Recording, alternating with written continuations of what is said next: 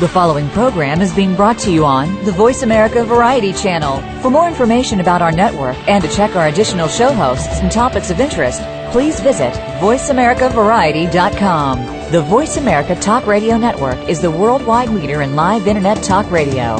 Visit voiceamerica.com. The views and ideas expressed on the following program are strictly those of the host or guests and do not necessarily reflect the views and ideas held by the Voice America Talk Radio Network, its staff, and management. Good night. Welcome to the Catherine Zox Show. This informative and entertaining show will start your mornings off on the right foot. Here's your host, Catherine Zox, your social worker with the microphone. To the ghosts out in the hall.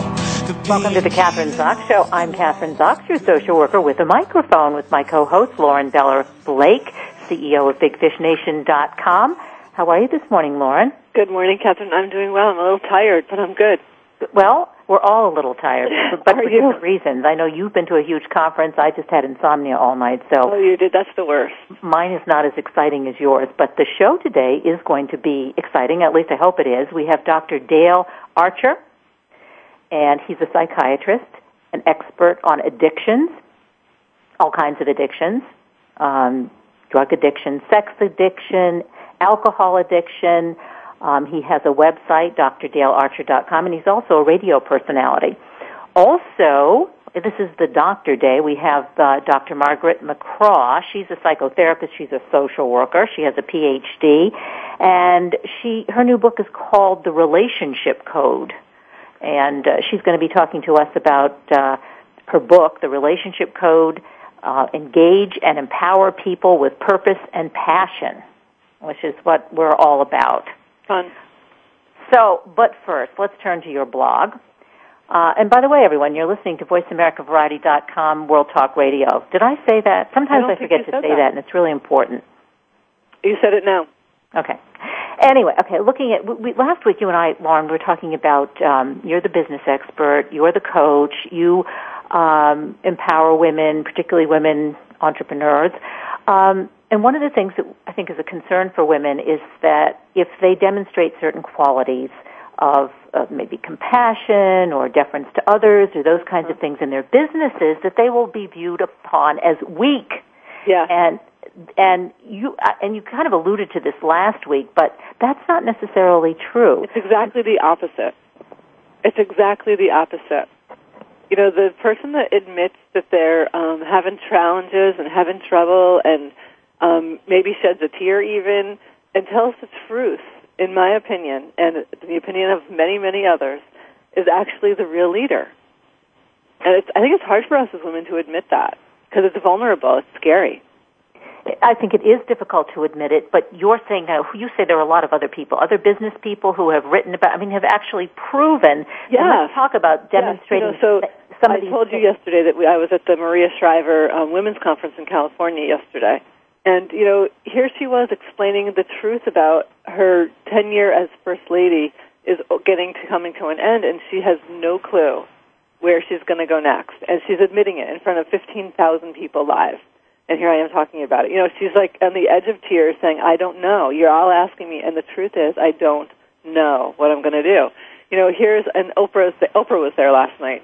She closed the night. And she didn't do this last night, but, she was introduced by Maria Shriver as the woman that told the truth about her struggles with weight and continues to have that struggle, that challenge. She was real about her challenges. Although there's one thing that's different when you're I'll say the average person or the average woman is looking at Oprah, is looking at Maria Shriver, and they're saying, well, okay, you can get up there and admit that maybe, talk about your weaknesses because you've made it to the top. So there's a whole lot of stuff that goes before you're admitting that you don't know where you're going next. Well, you don't know where you're going next, Maria Shriver, but you've been married to the governor of California. You're a Kennedy. We can list a lot of things. Well, I would back up and say, as a young child, were we brought up to be sharing and exposing and being vulnerable about who we are and what's going on with us? I think most of the time we're not. I think most of the time we're told by our parents not to talk about certain things or, just brush it off, you're just fine, and never acknowledged for what's truly going on for us. And I think it starts really at a young age so to go back and Maria Shriver, I don't know, my sense is she was probably taught to, be honest, yet at the same time do her best. How honest do you think Maria Shriver was when she was a journalist before this, and That's she gave right. up that? She was on television. She was really good. I mean, when she married, I don't know at what point when he became Arnold Schwarzenegger became governor of California, then she gave up that career and became the first lady of California. But you have to wonder, when she was climbing up that ladder to success, do you think she showed these vulnerabilities in the same way? I think I don't know that Maria Shriver and Oprah are good examples. You're so funny. I actually think so. There's another woman that is someone that I've known for 5 or 6 years now. 2005 I met her, and she's a big fish, and she is in the financial planning business. Actually, she's the person in my blog that I speak of, that I don't name her. She's the one that blurted out really loudly and burst out, "That sounds like a loser." And I'm so glad because it sounds like me. And this woman has been a pioneer, literally a pioneer in the financial advising world for 35 years. And she didn't get there by, if any fame. She got there by doing a lot of hard work. And what she's realizing is one of the things she did wrong was act like a guy, is what she always said. I always bucked up and tried to be one of them. And what my mistake is I wasn't being true to who I truly was in my real challenges. All right, well, let's talk about some of those things that I'm assuming, going to your blog, that the things that she did, that she thinks, that she feels are positive, the not bucking up and not trying to be like a man, but trying to be like a woman. Let's just name some of those specifically, like apologizing, deferring to others, avoiding shortcuts, telling the truth, offering kindness. This sounds like a social worker. Seek alliances. I knew you were going to love this blog. Yeah, it's volunteer. I mean, all of these things sound very feminine, and I don't know necessarily they sound like a loser, but they do not sound like somebody who's going to make it on Wall Street or someone who's going to make it as an entrepreneur. Well, I love that it wasn't just me saying it, that I literally was quoting Seth Godin, a guy who is writing about these traits, and that was part of the strategy. If I had posted these exactly like this, it would have been not as powerful as quoting a male leader on leadership. How do you think this sits with men? I mean, do you think that... I think our leadership style... I do. You and I have had this discussion before. If you really want to look at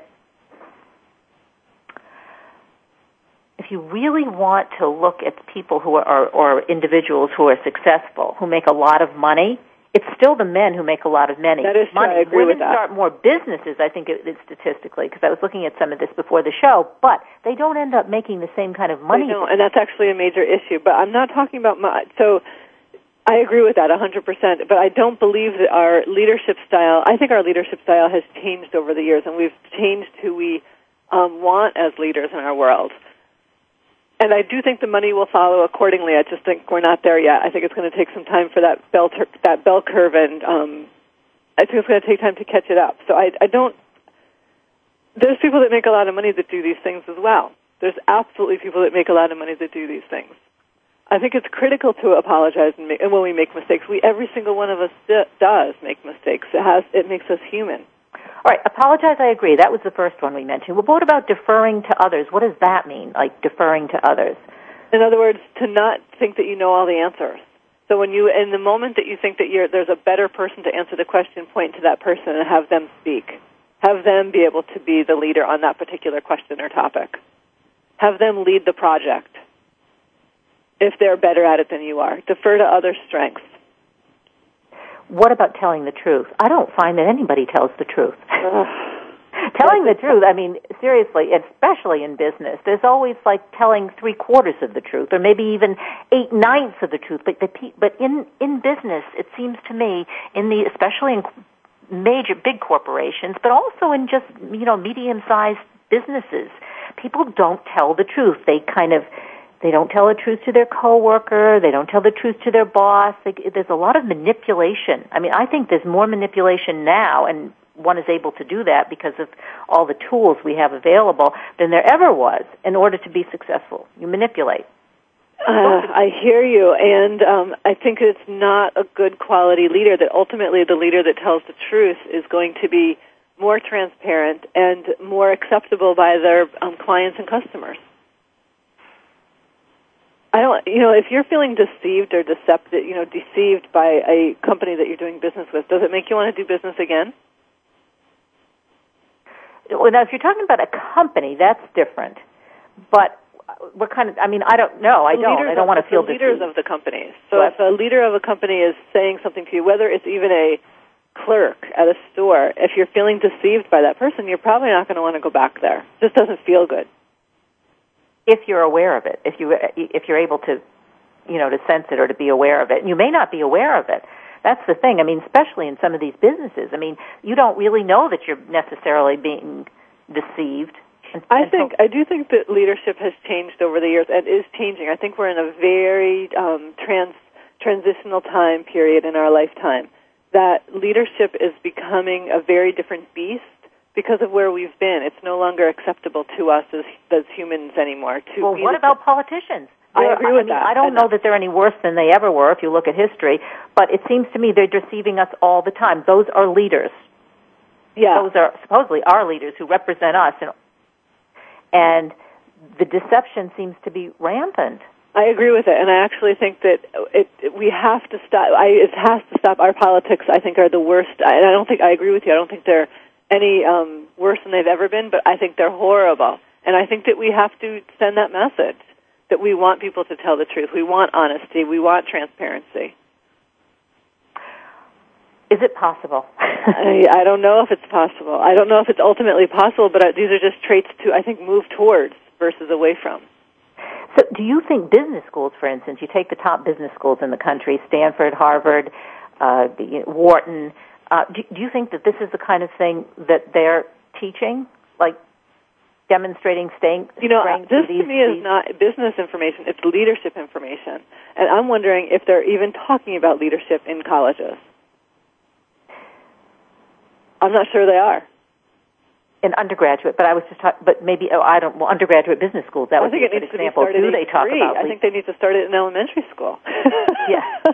What's a leader? You take charge, and you are responsible.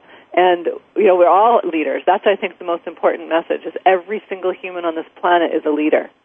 And what kind of leader are we choosing to be? Are we choosing to be an honest, powerful leader, or are we choosing to be a deceptive leader? And I think at 3, you can start to have those conversations. You lead. You take charge. What's the game you want to play right now? You lead. You take charge. Do you think we have that choice? I do.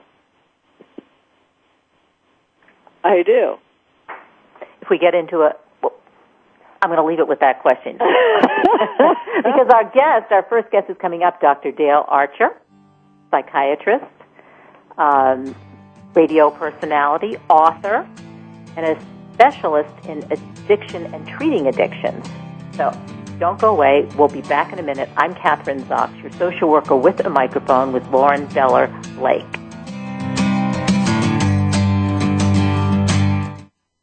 News, opinion, your voice counts. Call toll-free 1-866-472-5787. 1-866-472-5787. VoiceAmerica.com. Do you need directions to solid financial future? If so, The Money Answer Show with Jordan Goodman will provide you with a roadmap to making smart money decisions in every area of your personal finances. Join Jordan every Monday at 12 p.m. Pacific Standard Time, 3 p.m. Eastern for The Money Answer Show on the Voice America Business Channel. Learn how and where to get the best deals on mortgages, cars, and insurance. Find out the best ways to save for college and retirement. Get out of debt, improve your credit rating, and save on your taxes. The Money Answer Show with Jordan Goodman will provide you with great tips on investment opportunities in real estate, stocks, annuities, and other investment vehicles. That's the Money Answer Show with Jordan Goodman on the Voice America Business Channel every Monday at 12 p.m. Pacific Standard Time.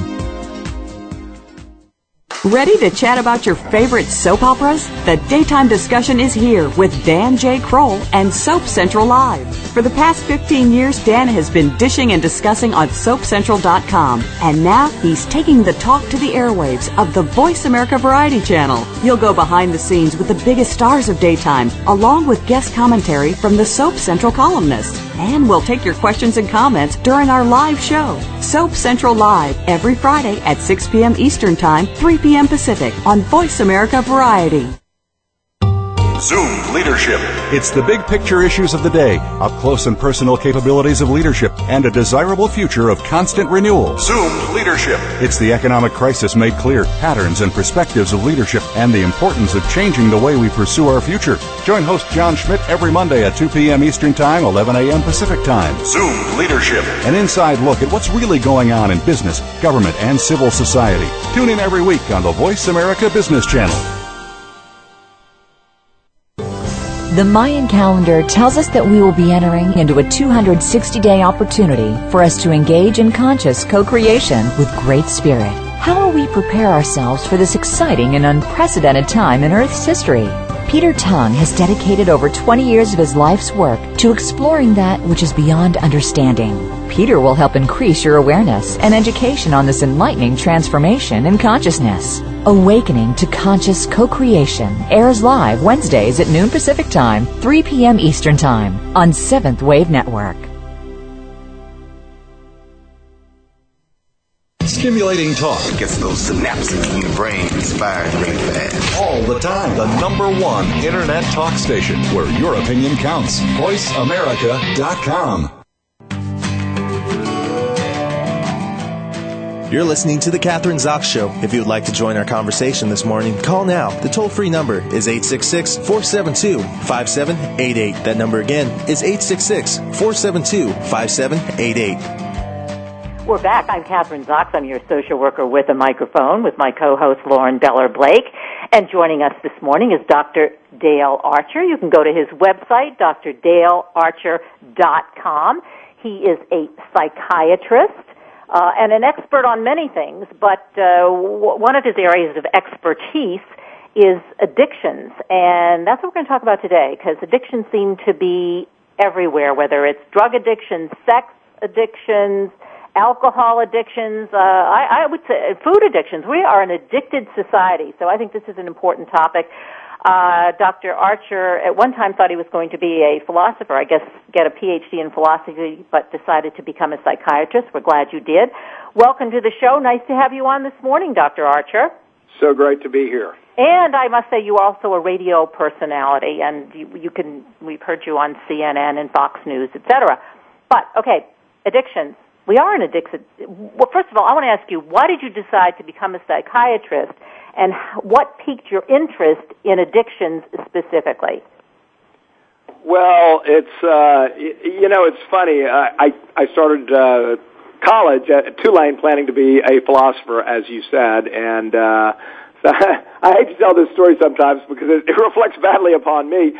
At the end, I'd done an honors thesis and worked with the professor throughout that and really enjoyed doing it. And we're sitting down talking about my future, and he goes, this year there were 471 PhD graduates in philosophy looking for 18 jobs. And he looked at me and he goes, "You're good, but you're not that good." And I go, oops.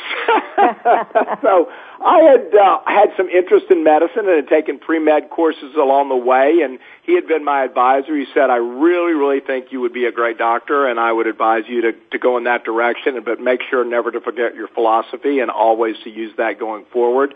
So I think philosophy and medicine, you put that together and you end up with psychiatry. Yeah, it does. It makes a lot of sense because philosophy, interested in people, that's more global. Psychiatry is more one-on-one. Yes. So you chose the right profession, now psychiatrist, and but now why addictions? Let's get specifically. Let's talk about that. Why addiction? Why is it necessary? Because I really think it is to talk about addictions and treating addictions, and I keep saying I think we are an addictive society, not just individuals, the whole society. Well, when I started practicing psychiatry back in the early 90s, I was in a medium-sized town. I was a general psychiatrist, so I did a little bit of everything, which I enjoyed. And what I found over the years is that addiction has become a bigger and bigger problem in America, and it's mainly because of the narcotic painkillers, which of course are legal drugs. They're prescribed, and people think, well, how could I have a problem if a doctor prescribes a drug? Well, if you abuse it, of course you can. So as time has gone on and research has really been focusing on this in the cutting-edge DNA and genetic aspect of these illnesses, the one thing that we've come to understand is that there's a brain chemical that's called dopamine. And dopamine is now found to be a role in all types of addiction: drug, alcohol, sex, internet, gambling, shopping. And what we're understanding is a lot of things we were thinking of before as obsessions or compulsions were really addictions. And, of course, the latest is food addiction as being a big problem in terms of people who have weight issues. So I think addiction is really going to be a big part of the future of psychiatry. But, Doctor, I have to interrupt you because when you say that dopamine is the cause of these addictions, and can you measure dopamine? Can you measure, is there a certain amount of dopamine in our brains that each one of us should have so that we won't become addicted? No, and I didn't say dopamine necessarily was the cause. We know dopamine is related. We know there is a dopamine issue in the pleasure-reward system of people that develop addiction problems. Look, this is so early in the research stage that we don't really know what we're going to find, because in the dopamine system itself, it covers all areas of the brain from the limbic system to the frontal lobes, and realize that there are dopamine chemicals, there are receptors, there are transmitters that release it. So the system is unfathomably complex. But what we're finding is that dysregulation, and the gene that's being looked at is called the dopamine transporter gene. And that's where we're finding in these individuals some abnormalities that is suggesting that this is going to be a link, but that's about all we can say right now. See, I don't see how that fits. Let's take the addiction to food, and why now? Say I guess I have trouble with it because if we're saying that somehow our addictions are related to this dopamine, doesn't that take away our responsibility for choosing our behaviors? People can say, well, it's not my fault, I have this dopamine problem, or it's part of my DNA. I will tell you that is one of the biggest problems in mental health today, and it is a huge issue, not only with addiction, but also with the Axis 1 psychiatric diagnoses, the bipolar, the schizophrenics. Oh, it's not my fault, I'm bipolar. Oh, well, I'm clinically depressed, I just couldn't get up and go to work. Oh, well, I'm an addict, poor me, I can't do it. So, the big thing that I found is that 25 years ago, no one wanted to acknowledge a psychiatric problem or an addiction. It was hidden. People were embarrassed to go and get help. And today, unfortunately, the pendulum has swung the other way. It's gone from being stigmatized to glamorized. And we're in a situation now where people are indeed using this and saying, it's not my fault, to abdicate their personal responsibility. I always say, you cannot control the cards you're dealt just the way you play the hand. Your genetics are what they are. Your personal responsibility will be there no matter what to make the most out of your life. And I agree with you. I think that one of the issues, and I think if you take the food addiction, that's a good example because you can see it, and you see if 50% of the people in the United States are overweight, another 20% are obese, whatever the statistics are. It wasn't true 50 years ago. So where does this come from? These are choices that people are making. It would seem to be not necessarily related to to a chemical imbalance. Well, okay, obviously people do have the choices, and obviously the amount of food that's out there that's unhealthy now is infinitely greater than it was 50 years ago. Our lifestyle was very different 50 years ago in that there was much more hard work that was involved, and now we've become much less of a hard-working society, more of a thinking society. So there are a lot of things that go into that. But remember, the dopamine is part of the pleasure-reward system in the brain. And just like someone who has a genetic predisposition to alcoholism may never become an alcoholic if they never take a drink. So it's the same would hold with food. If you have someone who has a predisposition to becoming overweight, yet they're never exposed to the trash, fast food, and all of the garbage foods that are out there in the world today, well, then they may never have had a problem. Again, I am on board with you with personal responsibility. No one preaches that more than I do. No one says, look, the genetics are coming, we're understanding it, but that is in no way, shape, or form a pass for you to say, oh, woe is me, I can't do it. It's the same with heart disease. We know that heart disease has a huge genetic component to it. That doesn't mean that people who have a strong tendency toward cardiovascular disease don't have to exercise and diet and do all the things they can, because they can make a difference in their longevity. And I think it's the same with the mental health issues as well. All right, so we've talked, one addiction is the food addiction. Let's take some of the other addictions, though. What is this addiction about sex addiction? I mean, this is a new one. Is this... I guess Tiger Woods helped popularize that for America and the world. And, sex addiction, as you know, is not in the psychiatric diagnostic manual at this point. With the new one that's coming out in about a year, it almost certainly will be in there. And I think that there are individuals that do have a sex addiction, plain and simple. Now, we are seeing across the board many individuals using that as an excuse to be able to try to get off with their life and say, honey, it's not my fault, I'm a sex addict. You see, that's what the problem is. And I don't think Tiger Woods was a sex addict, because we define addiction as it has to be a compulsive and repetitive behavior. Okay, he did that. But it also has to take the place of family, friends, and career. Now, you could argue that maybe he wasn't spending as much time with his family as he should have, but his career was at an all-time high. This was the best golfer in the world. So clearly, this was not an activity that kept him from performing at the level he did on the golf course.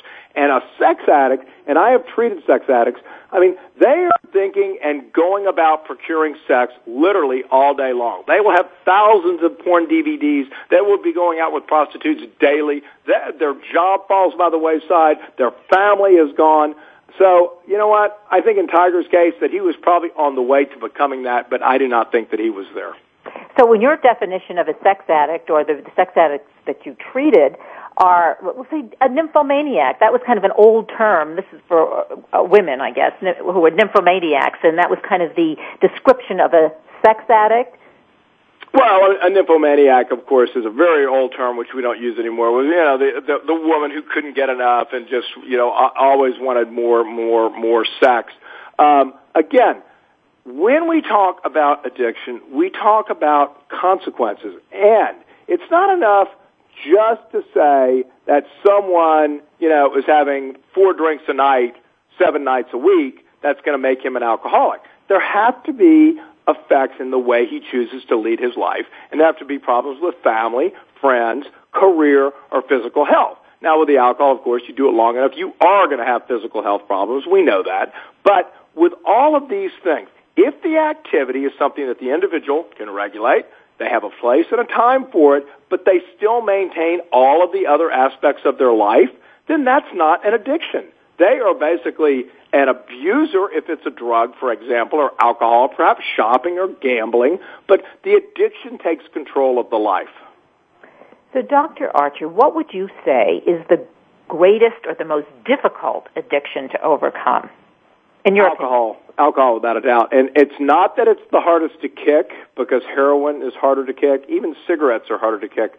But the problem with alcohol is that it is legal and obtainable anywhere in the world. And all of these other drugs are, by and large, illegal, so they're hard to get. And if you limit the individual's contacts and their friends, say, look, you got to get rid of your drug using friends because that's going to be part of your problem in facing your sobriety. That's a big part right there of getting them away from that climate. The alcohol is such a big problem because you can't go anywhere without people drinking. So, given that, what are there any suggestions for what to do to help prevent people from becoming alcoholics? So, what can we do about the problem? I mean, or is there anything as a culture that we can do to? I don't know what the statistics are in terms of how many alcoholics we have in this country. Do you? Well, I can't give you an outright number, but I can tell you we are making a huge difference already in that. There are 2 sides to this equation. Number one, people can choose to do what they want to do with their bodies. And if you want to stay home every night, drink a fifth of scotch, get up, go to work the next morning, you have family, you have a career, and that's your lifestyle. You don't drink and drive. You never put anyone at risk except for yourself. Then there's a big moral issue. Do we, as a society, want to mandate treatment for that individual who really is causing no problems for anyone except for himself? But with alcohol, of course, the problem comes is that is very often not the case. There is physical violence associated with it, and most importantly, there's drinking and driving associated with it. But education is the key, and a wonderful statistic that I love to throw out when people say, well, just talking about it isn't enough. Sometimes talking is more than enough, because if you look at the stats for drunk driving and go back to 1980, and then there was the founding of Mothers Against Drunk Driving and the big educational push. Of course, Candy Lightner, the founder, lost her daughter to a drunk driver and made it her life's cause to try to make sure that this would never occur to anybody else ever again. But the stats have gone from 35,000 deaths from drunk driving fatalities down to 12,000 deaths over the last 30 years. So I think that we are making a difference where it matters most, in that we don't want the people first and foremost to be harming anyone else. All right, so that's good news. We've made progress. We're going to take a break for a couple minutes, and talking to Dr. Dale Archer, psychiatrist, and who specializes in treating addictions, all kinds of addictions. You're listening to the Catherine Zox Show. I'm your social worker with a microphone with Lauren Deller Blake, World Talk Radio, and VoiceAmericaVariety.com. We'll be back in a minute. Don't go away.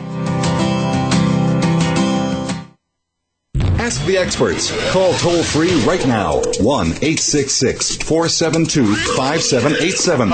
And ask our all-star team to answer your question. That's 1-866-472-5787. Thank you for calling. VoiceAmerica.com. If you want to get ahead, you have to stand out from the crowd, the clutter, and the competition. Are you? Tune in each week for Standing Out with Lauren Saunier. Lauren and her guests have the secrets that can help you and your business get noticed, get attention, and achieve your desired results no matter where you're starting from. Standing Out with Lauren Saunier, live every Friday at 12 noon Eastern Time, 9 a.m. Pacific Time on the Voice America Business Channel. Get ready to be a marketing machine. Go behind the scenes of what you see, hear, and read on the news. Learn the ins and outs of public relations on Stars of PR with Cindy R. every Thursday at 7 a.m. Pacific Time. Cindy Rakowitz is a Clio Award winner and founder of Rock and Roll Public Relations, who wants to share her PR experiences and knowledge with you. Learn how to handle a crisis, deal with celebrities, and become a terrific PR executive. Listen to the Stars of PR with Cindy R. every Thursday at 7 a.m. Pacific Time here on News Talk Radio, VoiceAmerica.com. Streaming live, the leader in Internet talk radio, VoiceAmerica.com.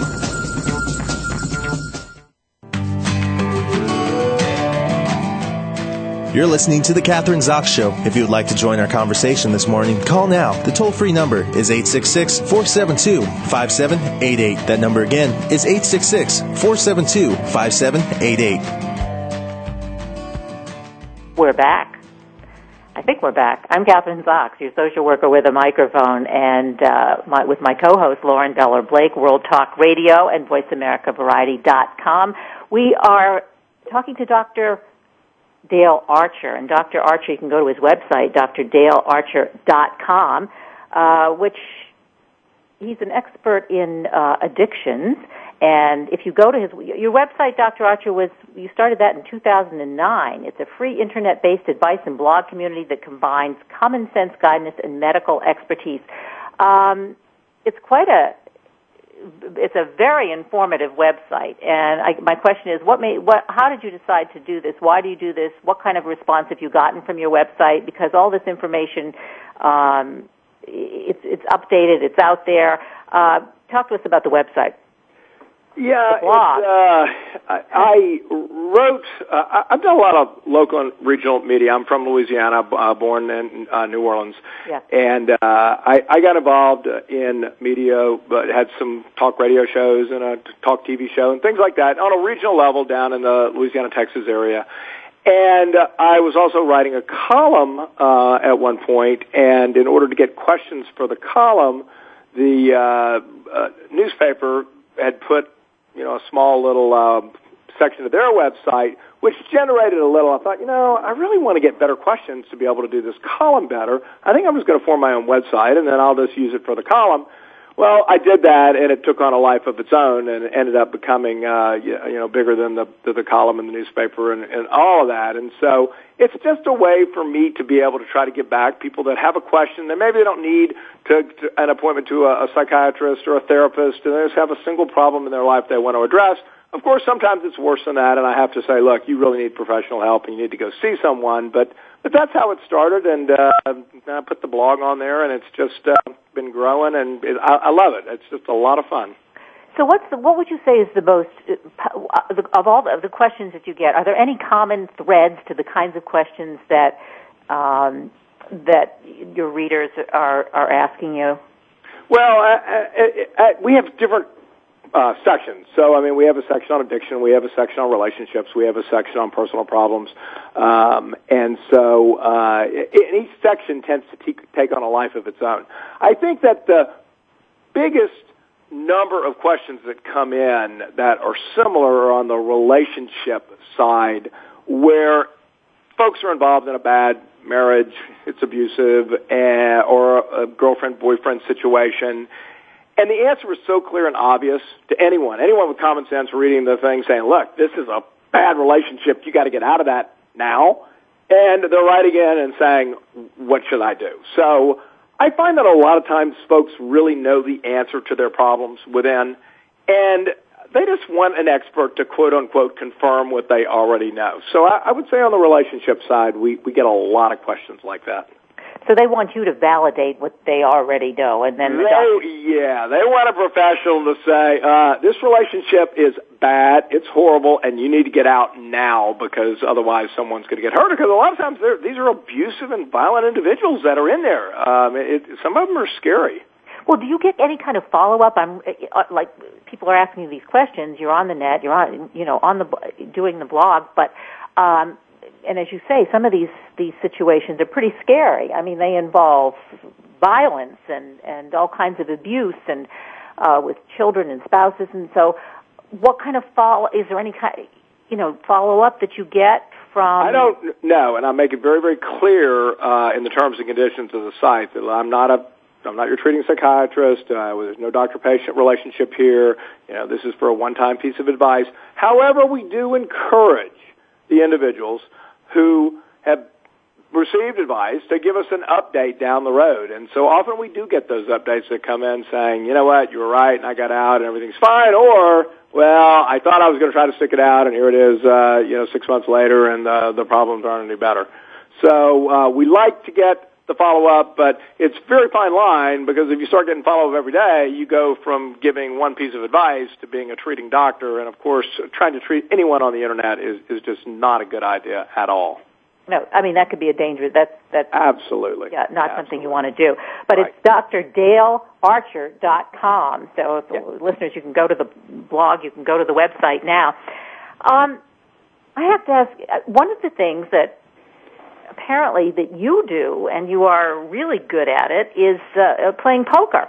Now, the first thing I think about, Dr. Archer, poker, addiction, was this what fostered your interest in addictions? Did you have a poker addiction, or? I could have had a poker addiction at one point. I got involved in poker online back, I guess, in around 2002, 2003, just as a fun hobby, and I ended up winning a trip to the entry to the World Series of Poker in 2004 with everything paid for. And I thought, well, great, it's a $10,000 entry fee, and all my fee and my hotel and everything was paid for. And I thought it was a week.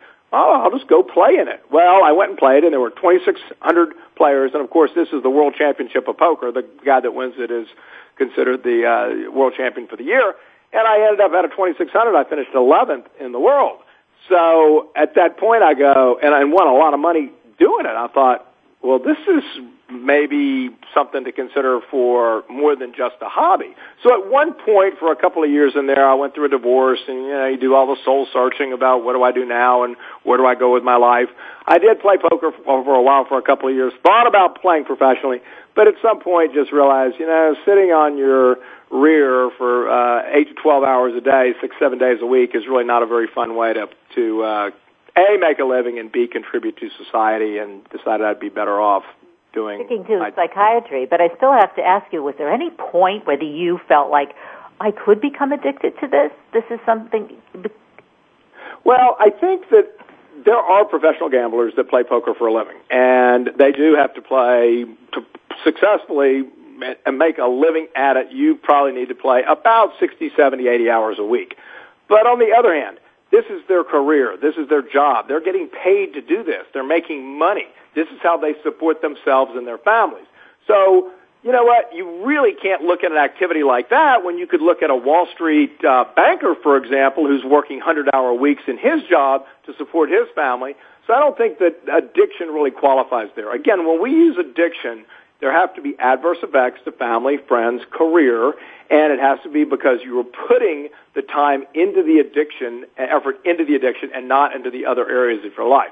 If this is your career, it becomes a very different case. Now, if you have someone who is not successful playing and they're putting all that time in and they're continuing to lose money and they've alienated everyone in their life in order to try to make this work, then that could very well be a different situation. All right. So there's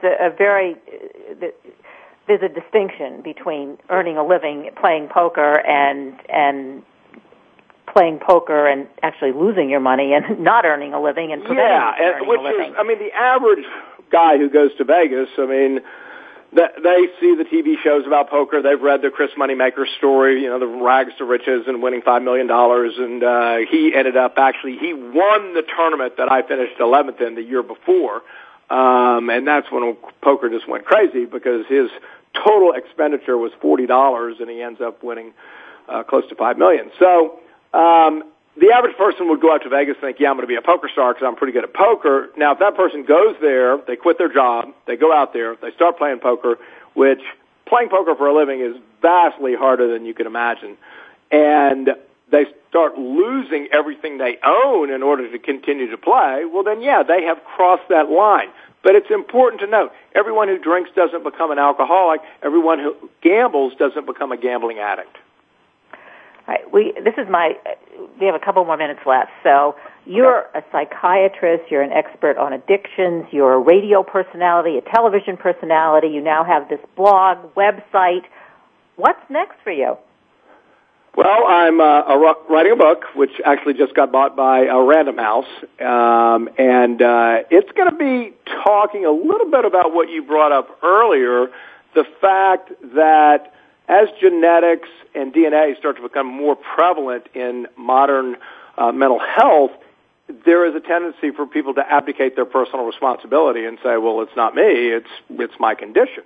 So this is basically looking at what I call the normal box, and I feel that over the last 30 years that America has tried to make this normal box smaller and smaller and smaller and cram everyone into the box called normal. Oh, and if you can't fit there, then we have a medication that will make you fit into the normal box, and that means the abnormal universe becomes vastly bigger. So I address the fact that I think that it's gone way overboard, that uniqueness and creativity in a human being are what make us all special. And if you try to please everyone and conform to the norm, you're going to lose your uniqueness and hence your greatness. But what about the pharmaceutical companies? What about all the billions of dollars that are being made on drugging people for whatever we define the problem or addiction or whatever it is?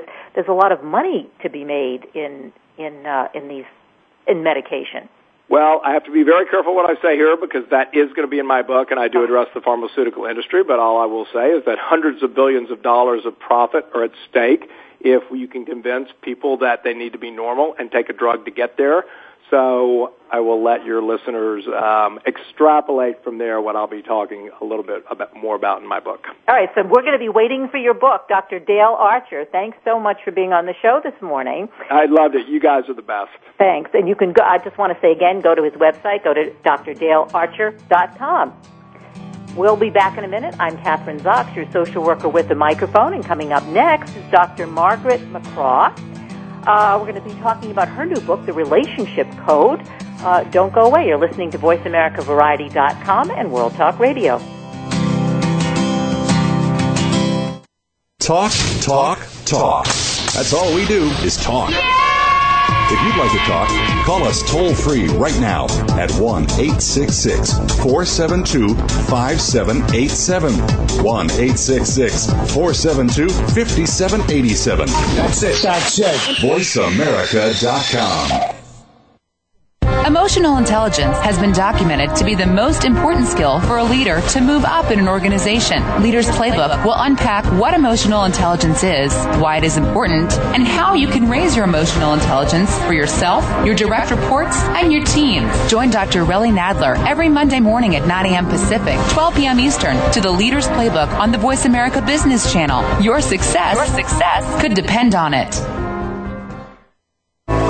Women in business today face many challenges in advancing their careers and reaching their goals. There are corporate executives, entrepreneurs, and business owners that have made their mark in business. Now you can learn their secrets and tips. Listen to Women Mean Business as your host, Bonnie Marcus, explores how to thrive in the business environment, navigate the workplace, and climb the corporate ladder. Listen live every Tuesday at 2 p.m. Eastern Time on the Voice America Business Channel and effectively promote yourself today.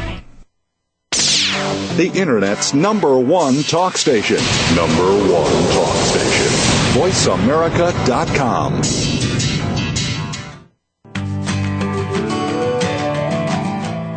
You're listening to The Catherine Zox Show. If you would like to join our conversation this morning, call now. The toll-free number is 866-472-5788. That number again is 866-472-5788. We're back. I'm Catherine Zox, your social worker with a microphone. You're listening to VoiceAmericaVariety.com and World Talk Radio. Joining us this morning is Dr. Margaret McCraw. She's author of The Relationship Code, Engage and Empower People with Purpose and Passion. Now, did you know that more than 54% of Americans fight with people close to them because of stress? I didn't know the percentage, but I did know that. That people with positive social relationships recover from illness faster, and that people who have a best friend at work are 7 times more likely to be engaged in their jobs. These are questions and comments that we're going to be talking to Dr. McCraw about. She's the PhD, an MBA, and she has an MSW, actually an LCSW, nationally recognized business consultant, educator, and therapist, psychotherapist, 25 years of experience, and she is the founder and president of Behavioral Healthcare Consulting. Welcome to the show. Nice to have you on this morning. Thank you. It's nice to be here. All right. Well, stress, relationships, communication, the relationship code, engage and empower people with purpose and passion. Dr. McCraw, first of all, tell us your motivation for writing the book and the purpose of the book. Well, thanks. That's a good question, because for many, many years I realized, just in personal relationships and in the professional relationships, that the key issue that people have is struggling with somebody in their life. Sometimes it's one person, sometimes it's 2, but it's the kind of thing that seems to cause the greatest pain for people. And I have seen people in my life, personally and professionally, who have literally gotten sick from not being able to resolve relationship issues. All right, give us an example of that, because I think you're absolutely on target. I mean, I know that's true for me. I can be having difficulty with my partner, my boyfriend, or even my cleaning lady. I mean, it doesn't matter who it is. No, it doesn't. And it causes stress. Yeah. It does, and I personally have experience, so I'm not writing this just as a therapist. I'm writing this as a real person who's been through all the same thing that everybody else has. It's maybe a dramatic example, but I've seen this numerous times. I was actually coaching a woman. She called me because she wanted some help. She was diagnosed with cancer. and she wanted me to coach her through this 4-step model that I work with, which is all about aligning your thoughts, your emotions, and beliefs so that you come into balance. And as you come into balance in your consciousness, Catherine, you come into balance physically, okay? So I was teaching her this method, but and sometimes I don't get into the details of what brought people out of balance. Sometimes it isn't necessary, sometimes it is. And because sometimes they've resolved it, and the illness started years ago before the issue got resolved. And so I was working with her, and I kept feeling that there was some issue, nagging issue with a child in her life particularly. I didn't really know anything personally about this lady. I was just teaching her my 4-step model. And so as I was talking with her, she told me that, yes, she did have stepchildren. And then I said, well, there's one issue. Oh, I can tell you, I'm very intuitive. And so I was working with her. I said, there's an issue with one of them, isn't there? And she said, yes. She went on to tell me that there was a child, when she and her husband had separated and divorced, that the stepchildren were very close to her, but there was one of them that had been on drugs and had been living with her. And so she eventually asked her to leave, and they were never able to resolve some of the personal issues between them. And so this child had gone on to commit suicide. This child was about 15 when she killed herself. And so the woman I spoke with, when I first said to her, there's something, I can feel it, I can see there's something going on that causes imbalance in your body. And so when we talked about this relationship, it was so clear. She had a huge release in her life, a major release. She cried and cried and cried and cried. And I think she just cried out all the toxins, to be honest. And then at that point, she could begin to get her body back in balance, Catherine, because she had at least released some of the pain. And then we worked out. Well, I mean, this is a very dramatic example. This is a dramatic example. Yeah. But what I see all the time is that people have issues. They have physical issues. And when I go out to lunch or dinner, or I work with them in the professional setting, what do people talk about? They talk about at lunch and dinner what's going wrong in their relationships with their boss, their coworker, somebody who reports to them they feel is sabotaging them. It doesn't a neighbor that's irritating them. That's what they talk about. That is what is on their mind. And that energy that's going into these nagging relationship issues that are unresolved, it's literally making us sick. Yeah. So, all right, tell us, Dr. McGraw, what do we do? In your book, we get the book, we follow the principles of the book, and I guess you define it as the harmonic system, which is the harmonic matching. Harmonic. Yes. Yes, because what we're doing is we're getting into harmony with our desires. So we're matching our harmony with desires rather than matching our energy with our fears, with the things that disappoint us, with the things. See, when we keep talking about and energizing what's not working for us, then we get into harmony with what's not working with us, and we keep attracting more and more and more of the same, and it begins to surround us. So I'm teaching this book how you come into harmony with more of what you want. Well, you're very specific in the book, and we have time to at least address some of these. Like you talk about creating positive, self-fulfilling prophecies, and then that's going to relieve some of the stress, and we're going to feel better. But exactly what is that, and how is that going to help us if we create positive, self-fulfilling prophecies? Well, the self-fulfilling prophecy, it really does exist. There's numerous psychological studies to show that. And it's essentially what we believe is what we begin to attract. Have you ever had an experience, Catherine, with somebody where you've had maybe one kind of relationship with that person and somebody else has a different kind of relationship with that person? Maybe it's a coworker. Maybe, where, it's, there's you maybe the two of you maybe get along nicely, and a coworker doesn't get along with that person very well. They keep bumping into the same issues over and over again, power struggles, whatever. We tend to attract aspects of people that we energize and we believe. So if I am having trouble with getting along with a boss, and I feel they're constantly trying to control me, and the more I keep talking about it and believing that person's a control freak, and I tell everybody I know, I go home and I tell my spouse that person's a control freak, the more I ingrain that in my mind, then we believe it, okay? And the belief gets more and more powerful. as we believe it, the subconscious mind, and this means understanding a little bit about the subconscious mind. The subconscious mind is a dutiful servant. Whatever the conscious mind tells the subconscious mind helps us create those synchronicities in our life.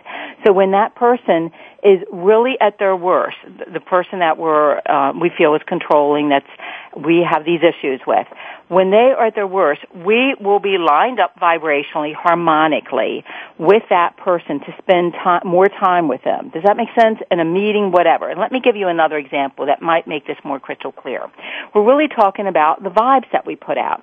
So I'm going to take it out of the human factor for a second and just say, if you have instruments in a room, Catherine, and you strike the C chord on any one of those instruments, or you strike the D chord, or whatever chord you strike, in the room, all the same chords will vibrate untouched by human hand because they are in harmony with the chord that has been struck. Okay? That's a great example. Yeah. But we have about 2 minutes left, so we've been able at least to get to the first one, create positive self-fulfilling prophecies. But I assume that we have whet our listeners' appetite. I want to make sure that you can buy your book at bookstores everywhere, online. We've been talking about the relationship code. The author, Dr. Margaret McCraw, the relationship code, engage and empower people with purpose and passion. Great book and a very practical book. Thank you.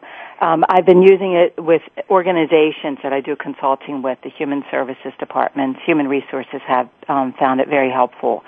So it's good for organizations, corporations, and individuals. Thanks for being on the show today. Yes. And Great Catherine, I'm Catherine Zox, your social worker with a microphone with Lauren Beller Blake. Our guest has been Dr. Margaret McCraw. You're listening to World Talk Radio, VoiceAmerica.com. Have a great day, and we'll see you next week. We hope you have enjoyed today's episode of The Catherine Zox Show. You can listen live every Thursday morning at 7 a.m. Pacific Time on the Voice America channel. Want to know more about Catherine? Visit her website at www.catherinezox.com. Be sure to join us next week for more interviews and great conversations with Catherine Zox. Thanks again for listening to the preceding program, brought to you on the Voice America Variety Channel. For more information about our network and to check out additional show hosts and topics of interest, please visit VoiceAmericaVariety.com. The Voice America Talk Radio Network is the worldwide leader in live Internet talk radio. Visit VoiceAmerica.com. The views and ideas expressed on the preceding program are strictly those of the hosts or guests and do not necessarily reflect the views and ideas held by Voice America Talk Radio Network, its staff, and management.